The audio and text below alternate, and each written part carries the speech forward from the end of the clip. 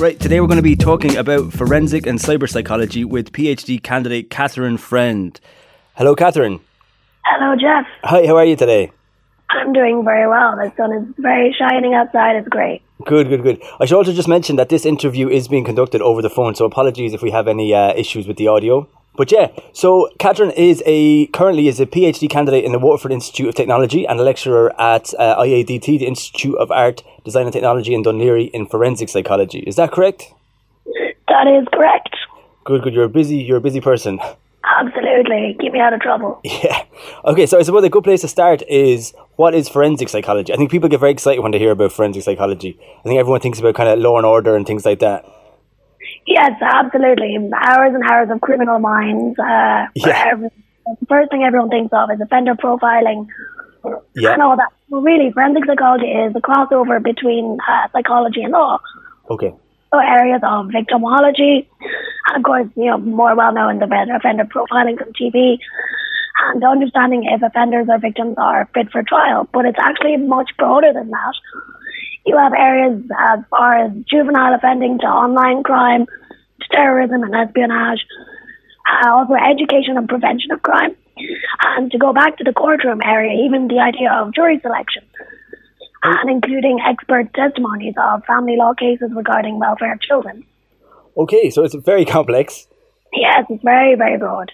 So in terms of the law side of it, do you do, when you're studying this, do you do forensic psychology and then is half of the degree law, or how does it kind of work like that?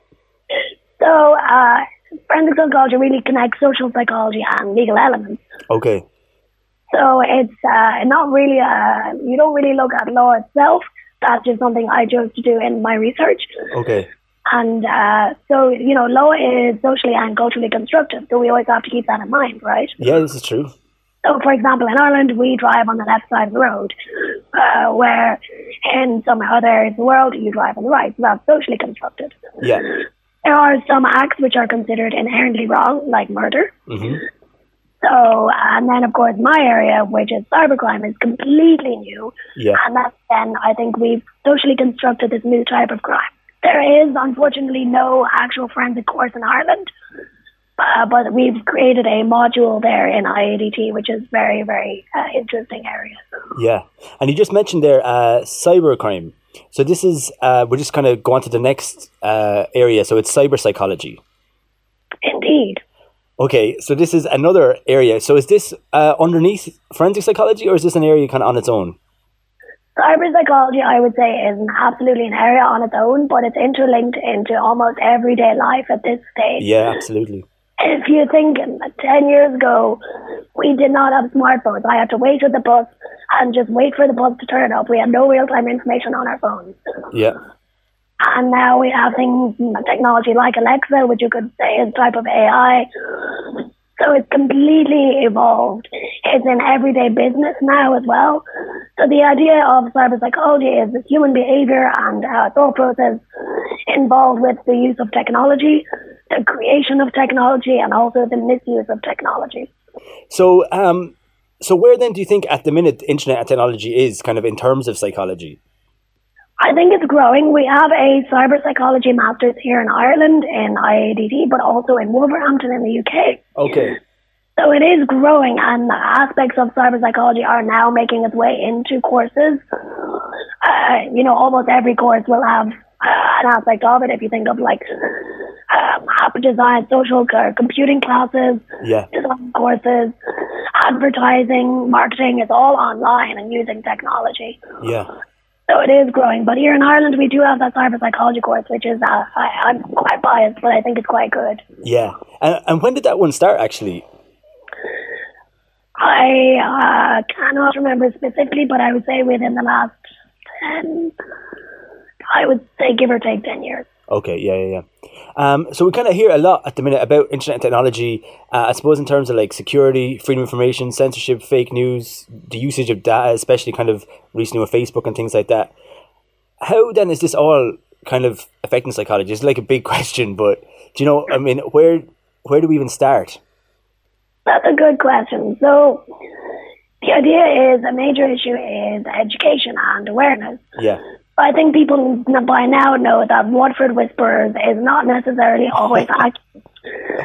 So the idea of surveying, if you're speaking about fake news, for example, look at multiple different news sources and see if there is a common grain of truth behind all those articles. But of course, keep in mind context. So the idea that perhaps different topics might be more popular than others in fake news. So health topics are usually quite popular in fake news. And keeping in mind the political issues behind some of those stories as well. Who might be in power, who wants to be in power. Yeah. Those sorts of issues. So it's remaining critical in our society today and always asking questions. Yeah. So with psychology then, is are a lot of the interventions and things then based around education? Yes, and that's, I think, most of the battle is getting people to realize quite how pervasive cyberpsychology and, by extension, cybercrime is in today's society. It's really in everyday life as well, I would argue. Yeah. And I think by now, our law enforcers and our legislators know what Facebook is. But I don't know if anybody's watched those interviews in the Congress with Mark Zuckerberg. Yeah. And there was really some quite extraordinary questions asked.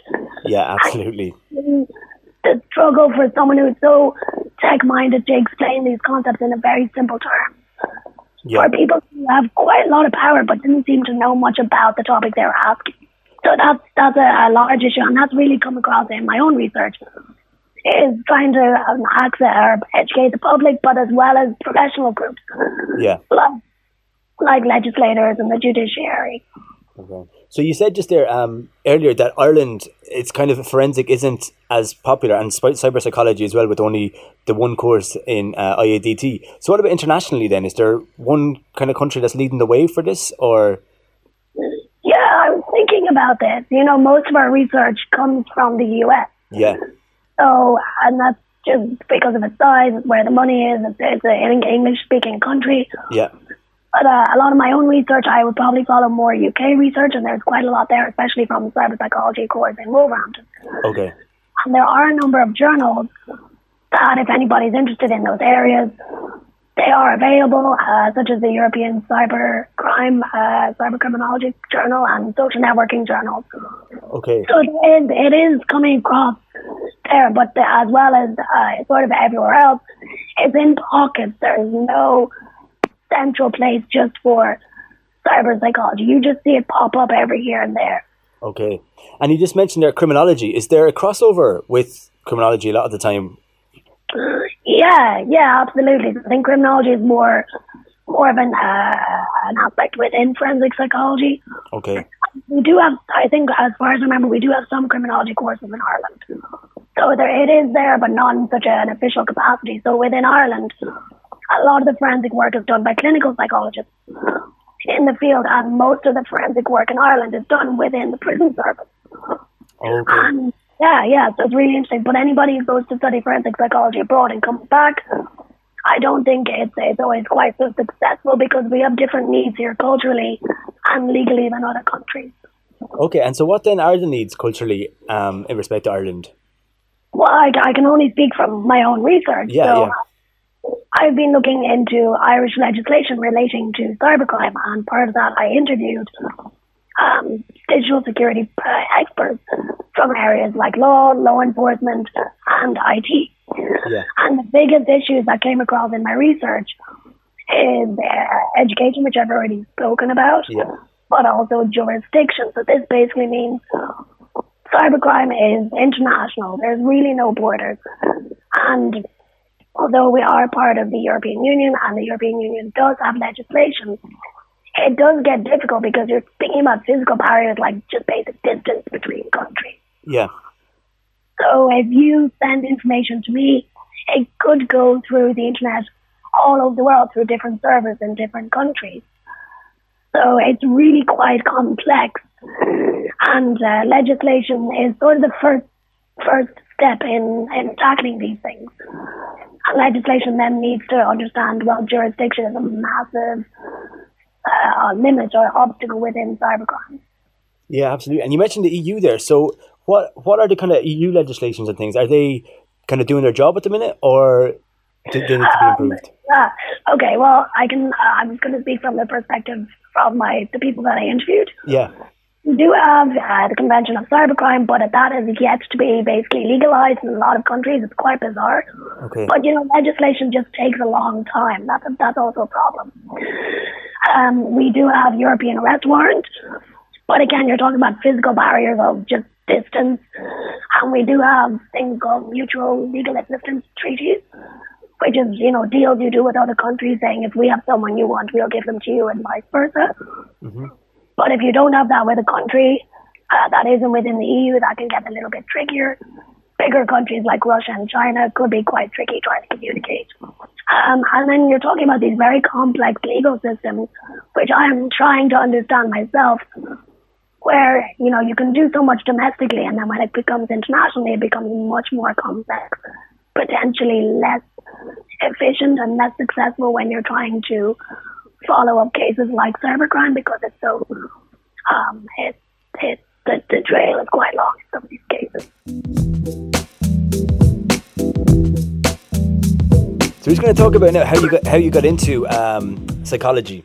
So was it something you were always interested in, or did you kind of happen across it? So I did find myself being quite interested in the idea of becoming a counselor when I was a teenager. Yeah. I wanted to help people, and that was really the only way I think I saw being able to help people at the time. And then I think it became quite obvious to me that maybe my own personality wouldn't really suit the role of a counselor, but I was still really interested in psychology. And I was looking at psychology courses, and in Ireland we have the Irish Psychological Society of Ireland, which approves psychology courses in Ireland. And I found the IADT course, which had those computer elements, which really interested me. And I was lucky enough to be able to take religion as a leaving cert course. And that was the closest thing to psychology, really looking back. I learned about philosophy and how to critically analyze cultural behaviors.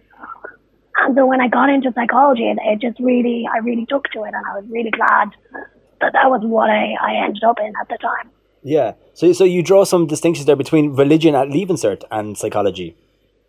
Yeah, so I know there has been movement over the years to try to get psychology as a Leaving Cert subject. Okay. But at the moment, for me, in my experience, the religion course actually was the closest thing. Yeah. And what do you think of psychology as a Leaving Cert subject?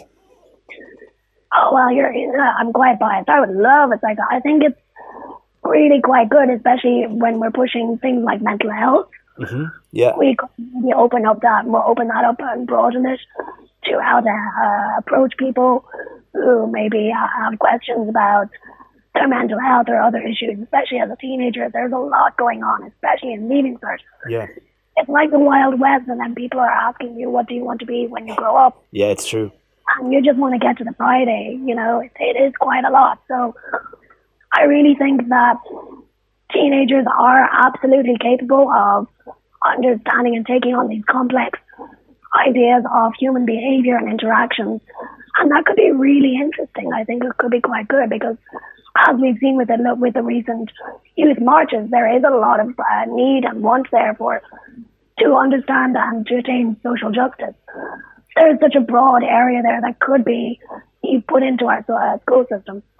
Yeah, I was thinking actually prior to this about teaching statistics at Leaving Cert, just because statistics are everywhere. And even when we talk about education in relation to fake news and things like that, being able to critically analyze statistics as well would be very beneficial.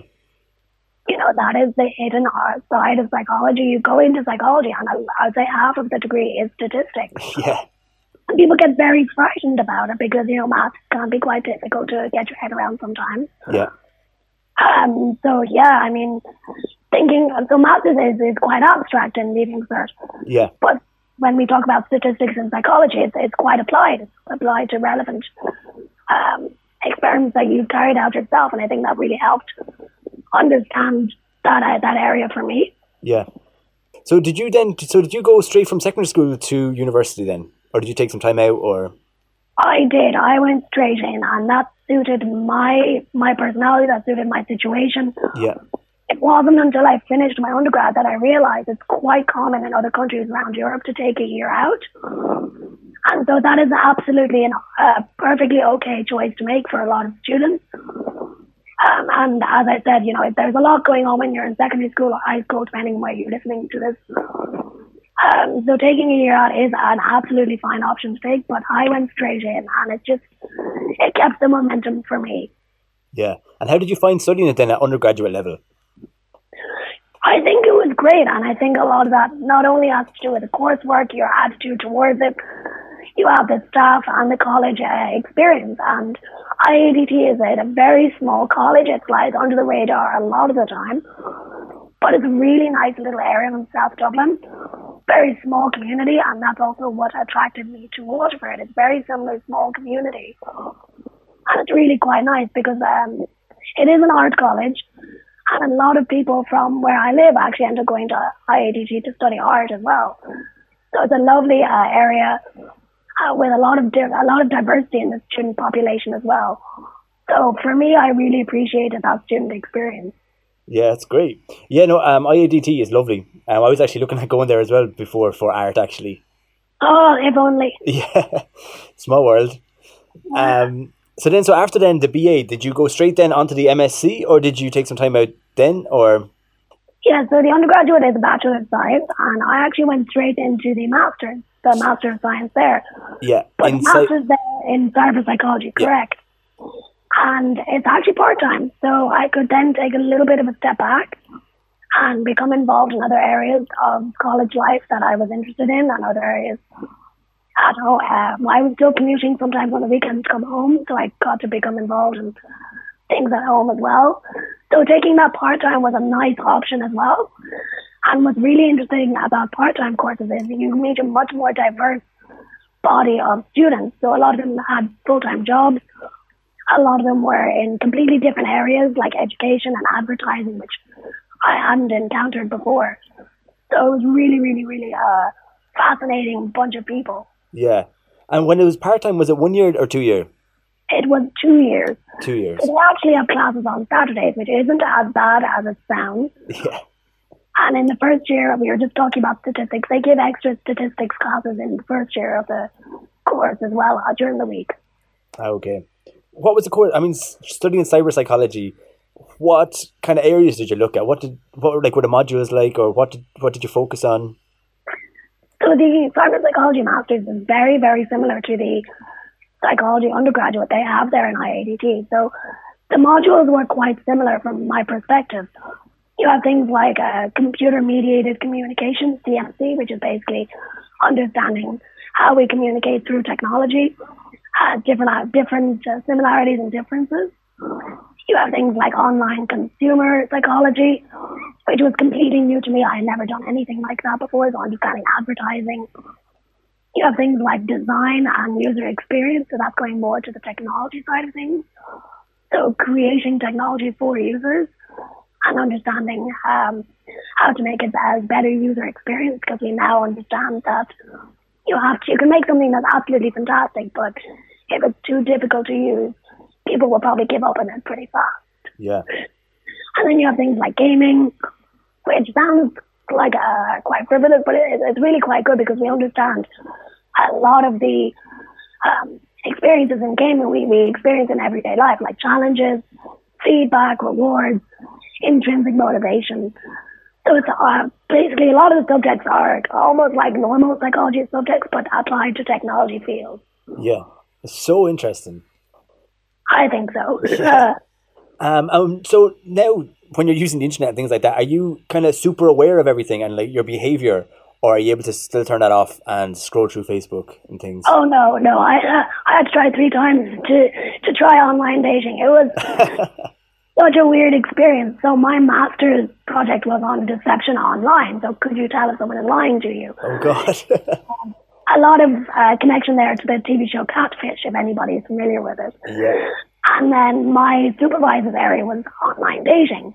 Okay. So I was completely in this very weird bubble of being very aware of everything I was doing and saying, and then my own interest in cybercrime and how technology is used for not so nice purposes. So it is something I'm very aware of, and it's quite difficult to try and explain that to someone else. So if you see something on if you go on Facebook and you see someone sharing something very personal about themselves, or seeing someone sharing fake news and trying to explain to them maybe it's not such a good idea to do that. It ends up with quite interesting dinner time conversations. So would you actually engage with people then sometimes online when they are spreading fake news and things?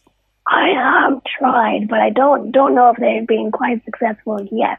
Yeah. Forensic psychology is very, very interesting in that you come across these very difficult debates and social debates, and sometimes you just have to really pick your dinner time conversation topics very carefully. And what about then, so the representations, say, of forensic and cyber psychology, what do you think the representations are like in the wider world? Say, because like at the start of the show there, I talked about Law and Order and things. Do you think that there are any good representations of the actual reality of it? Yes.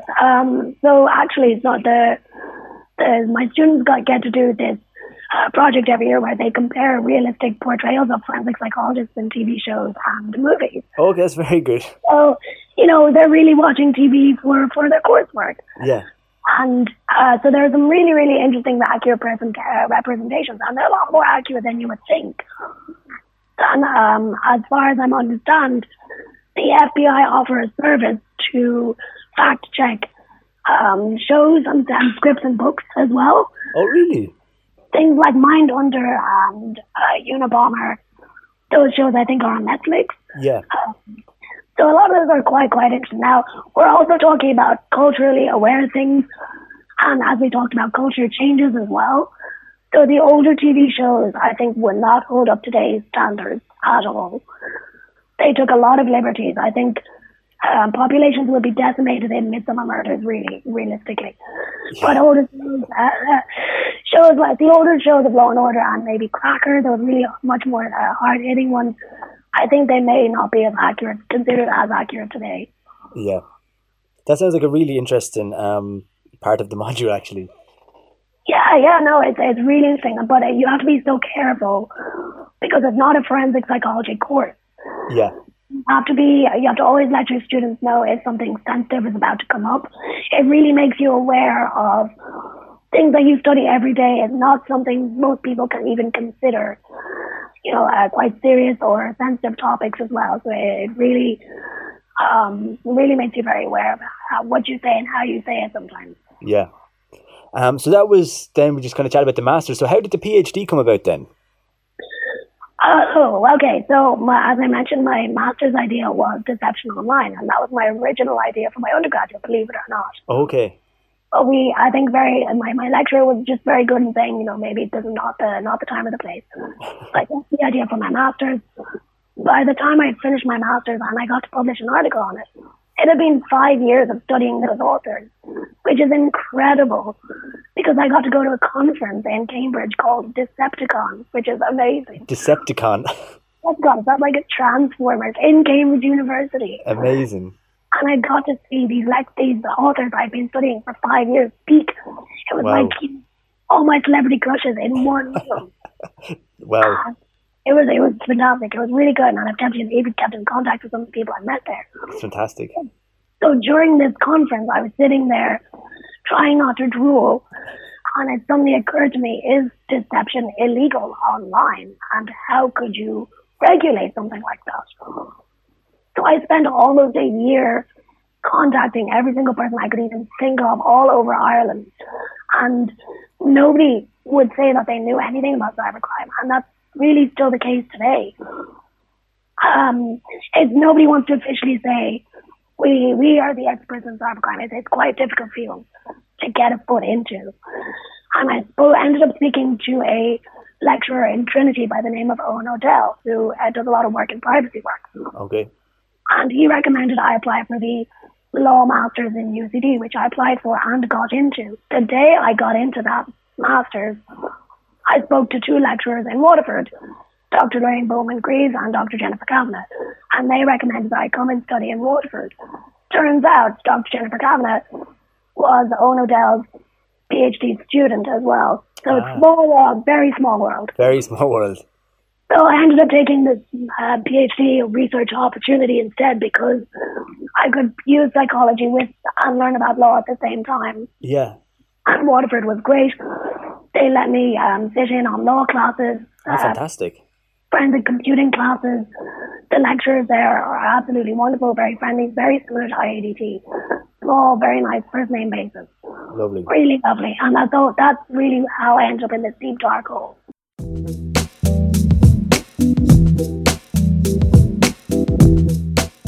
We're here with Catherine Friend, and we're just going to chat about her current PhD research.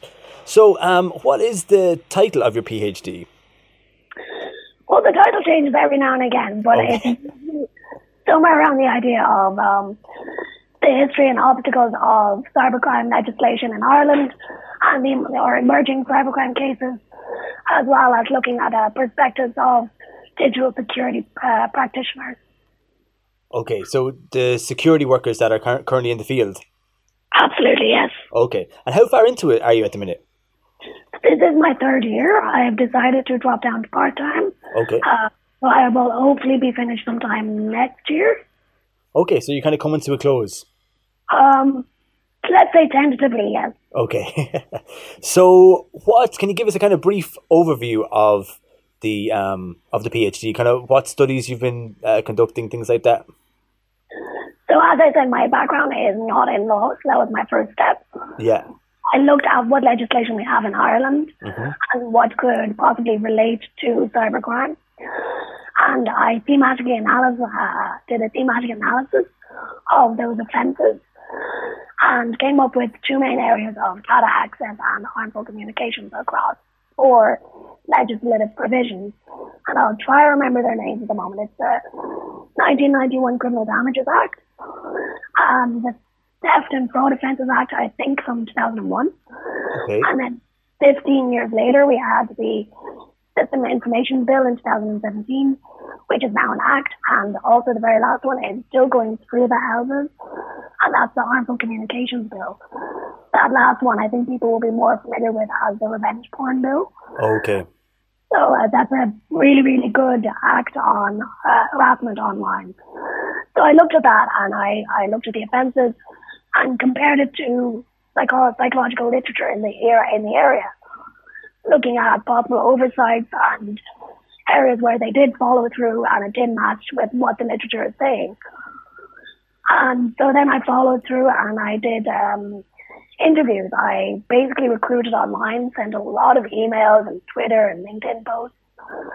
And I'm still recruiting for the next few months. I've got 16 interviews so far, which I'm really happy with. And these are people from all fields. So you're looking at legal personnel, law enforcement, and IT. And I asked them questions like, how's legislation involved in your work? What role does it play? What collaboration do you use in your work with other agencies? Where do you see cyber regulation developing? Or any movements at the moment? And those have listed such interesting stories because I have people from so many very different backgrounds and fields. And also what I'd like to mention is that women in the field of forensic psychology and IT are represented quite poorly, estimated maybe 20 or 30% by my participants. But I've managed to get a quarter of my participants as female. Wow, well done. I'm really happy about that, yeah. So we have quite a good representation in Ireland of women in these fields. I just feel like I need to mention that. Yeah. That has nothing to do with my research. So I could speak all day about the stories that keep me up at night. Yeah. Really, really interesting. And then the third part, which changed its focus a few times. So my original idea for this research was to do a public awareness study about cybercrime legislation and to understand the idea of, well, if you know it's illegal, why do you do it? Or if you know it's illegal, why do you still continue to get yourself into situations where you're likely to be victimized? So, for example, why do we still download episodes of Game of Thrones if we know it's illegal? Okay. So, and then that really changed, and that's the nature of research. It changes all the time. Yeah. And so at the moment, we're hopefully we're going to do a thematic analysis of the Dáil debate, of when those pieces of legislation were being debated and created. And I think it might be quite really interesting to compare those results to the themes that have come up in the other two sections. Just there, when you talked about downloading, I wonder, is there anything in the area done in relation to Germany with downloading? Because over there, it's very much illegal to download things, and the police are very active about it. A lot of responsibility is left to internet service providers at the moment, I'm given to understand.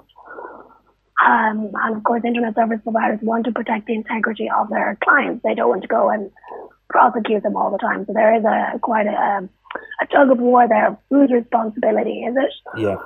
To take for the cost of cybercrime, investigating, prosecuting, extradition costs, and also covering the cost of any losses. So you have financial losses, the loss of reputation, loss of business.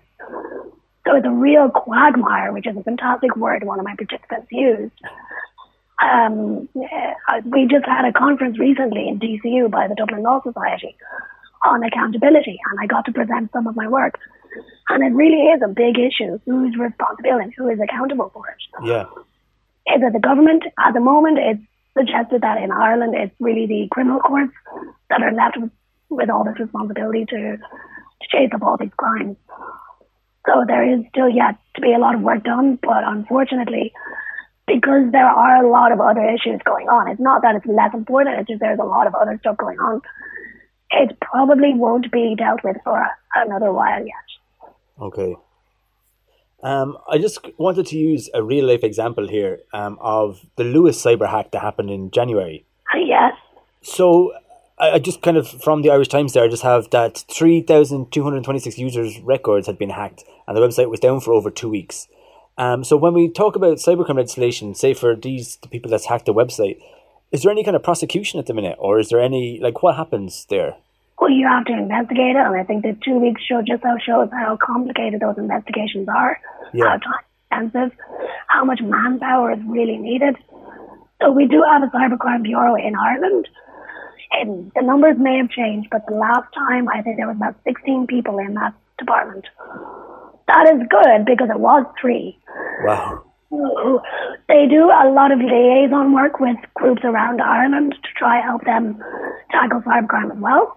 So a lot of education awareness is done by this group as well. So there is legislation to answer your question, but I obviously don't know anything. There would be an ongoing investigation. And these investigations take such a long time. And then as we talk about tracing the information across the world through different servers. But you can really see how just as small, you wouldn't really think that would affect that many people, but these are services we've come to use, and imagine if that was possibly even more extensive hack of something, a bigger grid across national infrastructure. Yeah, absolutely. There's also, when I was researching that, they were talking about how with cybercrimes and things, a lot of the emphasis is put on the kind of commercial side of it rather than the crime side of it. So people are trying to get websites put up quick, they're trying to fix the problem quick, they're kind of trying to rush it through the courts, rather than actually paying attention to the crime. I would agree with you. A lot of the research that I've looked at, as in the research that I've read, a lot of it is commercial and corporate based. Not a lot of it is more public, what happens to the everyday person when something like this happens. Yeah. And sometimes it does happen that companies or businesses would prefer to just get up and running as fast as possible to protect their customers, to keep their business going, rather than taking the time to take the website down or keep the database down to really investigate it. And you can understand why in some way, but in other ways it doesn't really help because you're not stopping the people. Whereas it has been shown that prevention is better than trying to deal with the fallout later. I saw on your website the idea of rational choice theory. Yes. So that was, again, one of my original fantastic ideas for my research. So the idea that reporting is extremely low of cybercrime. This is reflected in my participants and also the research I've read. You're not going to go down to your local police station to report that someone has emailed you claiming to be from Uganda who wants money. Yeah. You're not going to go and tell the guards or the police that someone has called you claiming to be from Russia asking you for your bank account details. You probably wouldn't even bother. Yeah. So again, the responsibility then would be put on your internet service provider. You might let your bank know, and then it's up to the bank to liaise with the guards or the police. So yeah, this idea of rational choice theory of whose benefit, what is the cost benefit, Does it help me in any way to go and report it? And the original idea I had was maybe understanding if people's awareness of legislation, if they were aware that these things are illegal, how do they view the legislation? How effective do they view the legislation? And then contingent to that, what is the likelihood of them reporting as well? So I don't know if I'll get to that part. I mean, my ultimate goal is to save the world. Of course. But my supervisors are fantastically patient with me, and we've managed to narrow down the scope quite a bit. So, I mean, I have, like you said, so many questions and so many ideas, not enough time or funding to do them all. So, yeah, that is definitely an idea I used to have. I'm not sure if I'll still get to look into it at the moment. Yeah. So what do you think then with the PhD, where is it going to kind of end? Like, what's the end point? You know, as you said, when you kind of get towards the end, you sometimes get so lost in your own research. Yeah. People ask you, "Oh, what do you want to do? What do you want to do when you grow up?" And you can't remember. Yeah. So, I suppose I honestly never saw myself in research. I didn't see the point in it because, especially in the area of cyber technology and cyberpsychology, it moves so fast.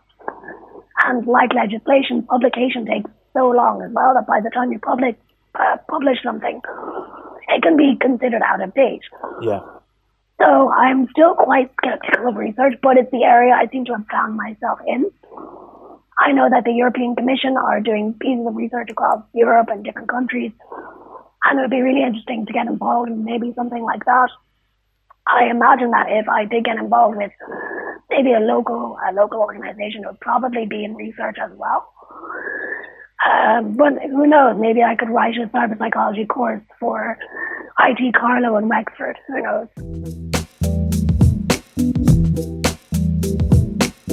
And we're back talking with Catherine Friend about forensic and cyberpsychology.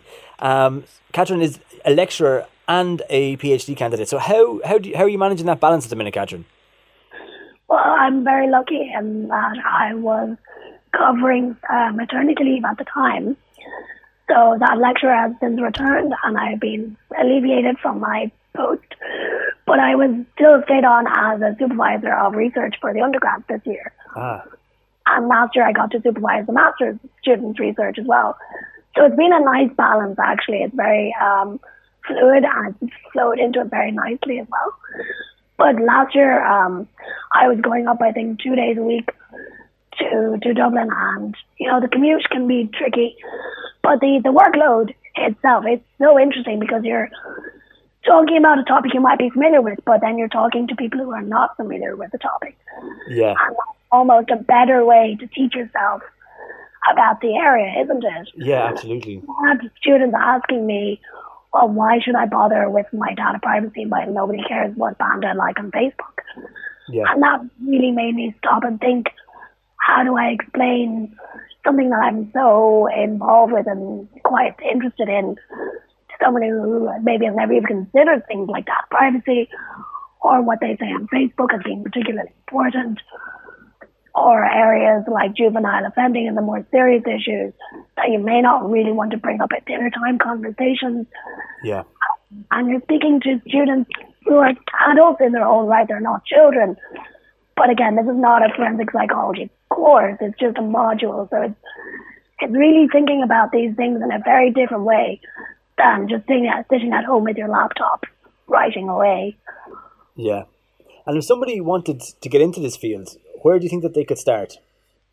So if you're still in school, in secondary school or high school, I would recommend go straight to your guidance counselor if they're maybe they'll be able to find some information for you. You could contact any of your local colleges or universities. Start with the law departments, and there might be someone there that could help you. Sociology and social care work also have a lot of legal areas in them as well. So it's not just psychology that has these applied fields. If you're already in college and you're thinking of doing forensic psychology or something like it, start looking into what other masters are available in Ireland. Again, like I said earlier, if you go abroad to study and you come back to Ireland, it might not be, the expectation might be just be a little bit different there. Okay. just to be aware of those things. Yeah. Yeah. And what about, is there any kind of recommended readings or anything to look at, or any kind of things on YouTube that people could look up? You think that's beneficial? Well, keep your eye on the news first and foremost. I recommend looking at Irish newspapers as well as UK newspapers, because you will see every day there is something related to cybercrime in those newspapers. So understanding the public debate around these issues is really quite important. Yeah. And then next I recommended some journals. There's the European Journal of Cybercriminology, I think that's the title. There are cyberpsychology, behavior, and social networking journals. Your local library may be able to help you get access to them, or if you're already in college, your library probably already has access to them. There is, of course, you could contact the Law Society of Ireland. I am given to understand that they don't have a division related to cybercrime, but the Psychological Society of Ireland have a division of forensic psychology, and they also have a division on media, art, and cyber psychology. And there are relevant people in those areas. There's also IADT, as well as Wolverhampton has a cyber psychology course there as well, who also has researchers relevant in those fields. So it's a really tricky one. I spent nearly a year trying to find someone, so it is really hard. But if you just keep at it, and if you're really interested, keep going, you will find someone. Yeah, so there are actually like a lot of references there. And just at the start of the show, you were kind of talking about appearing in court and things like that. And what's that like, I suppose, between the UK and Ireland? Say, you said here a lot of clinical psychologists end up kind of working as forensic psychologists. Yes, that was what I was given to understand by the forensic division in the Psychological Society of Ireland, as well as lecturers and workers in the field.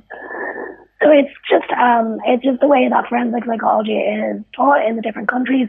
You have your own cultural needs, basically, that may be different from Irish needs as well.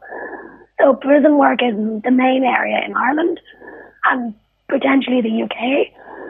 So you're talking about understanding the needs of the offenders in prison, education, as well as fit for trial. So whether they are mentally fit for trial, understanding what exactly is going on as well. There may be a lot of social issues as well, and I think these are big areas of prevention. So a massive area is trying to prevent all these crimes from happening in the first place. This means looking at where do these offenders come from, what led them to make the choices that they made, and why did they choose to do crime, or did they choose it? And really understanding their backgrounds. And those are not always easy. You have people that may have had difficulty with authority before. They may have issues of trust. They may have learning difficulties. They may be completely have every opportunity given them in the world, and you have no idea why they chose to do what they do. So there is a wide variety of needs that needed in prison services. Yes, so there is a very kind of applied nature as well to forensic, as well as research. Yeah, there is a lot of crossover with social care work and probation officers as well. You can understand there's a lot of interaction there, and understanding and helping offenders. And again, I would say maybe this is one of those topics that you tread very carefully with, the idea of rehabilitation and trying to help offenders who have maybe done their time in prison and are coming out and trying to start a life, and how to help with those tasks. Yeah. Right, we're just kind of coming to the end of the time. You were talking just there about recruiting. Do you want to kind of have a shout out there? Oh, okay. So if you are in the area of digital security in any field, so including but not limited to legal areas, law enforcement, or IT, and you've come across legislation in your role, in your professional role, I would dearly love you to fill out my online survey or to do an interview with me. The interview typically only takes 20-30 minutes. The survey only takes about 5 or 10.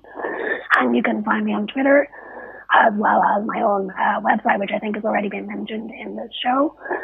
And I'm still recruiting, hopefully until this summer, and I would love to get as many people as possible. Perfect. So I'll just say it again there just in case. So the website is actually catherinefriend.wixsite.com, and the Twitter is psychfriend, which is a great handle, by the way.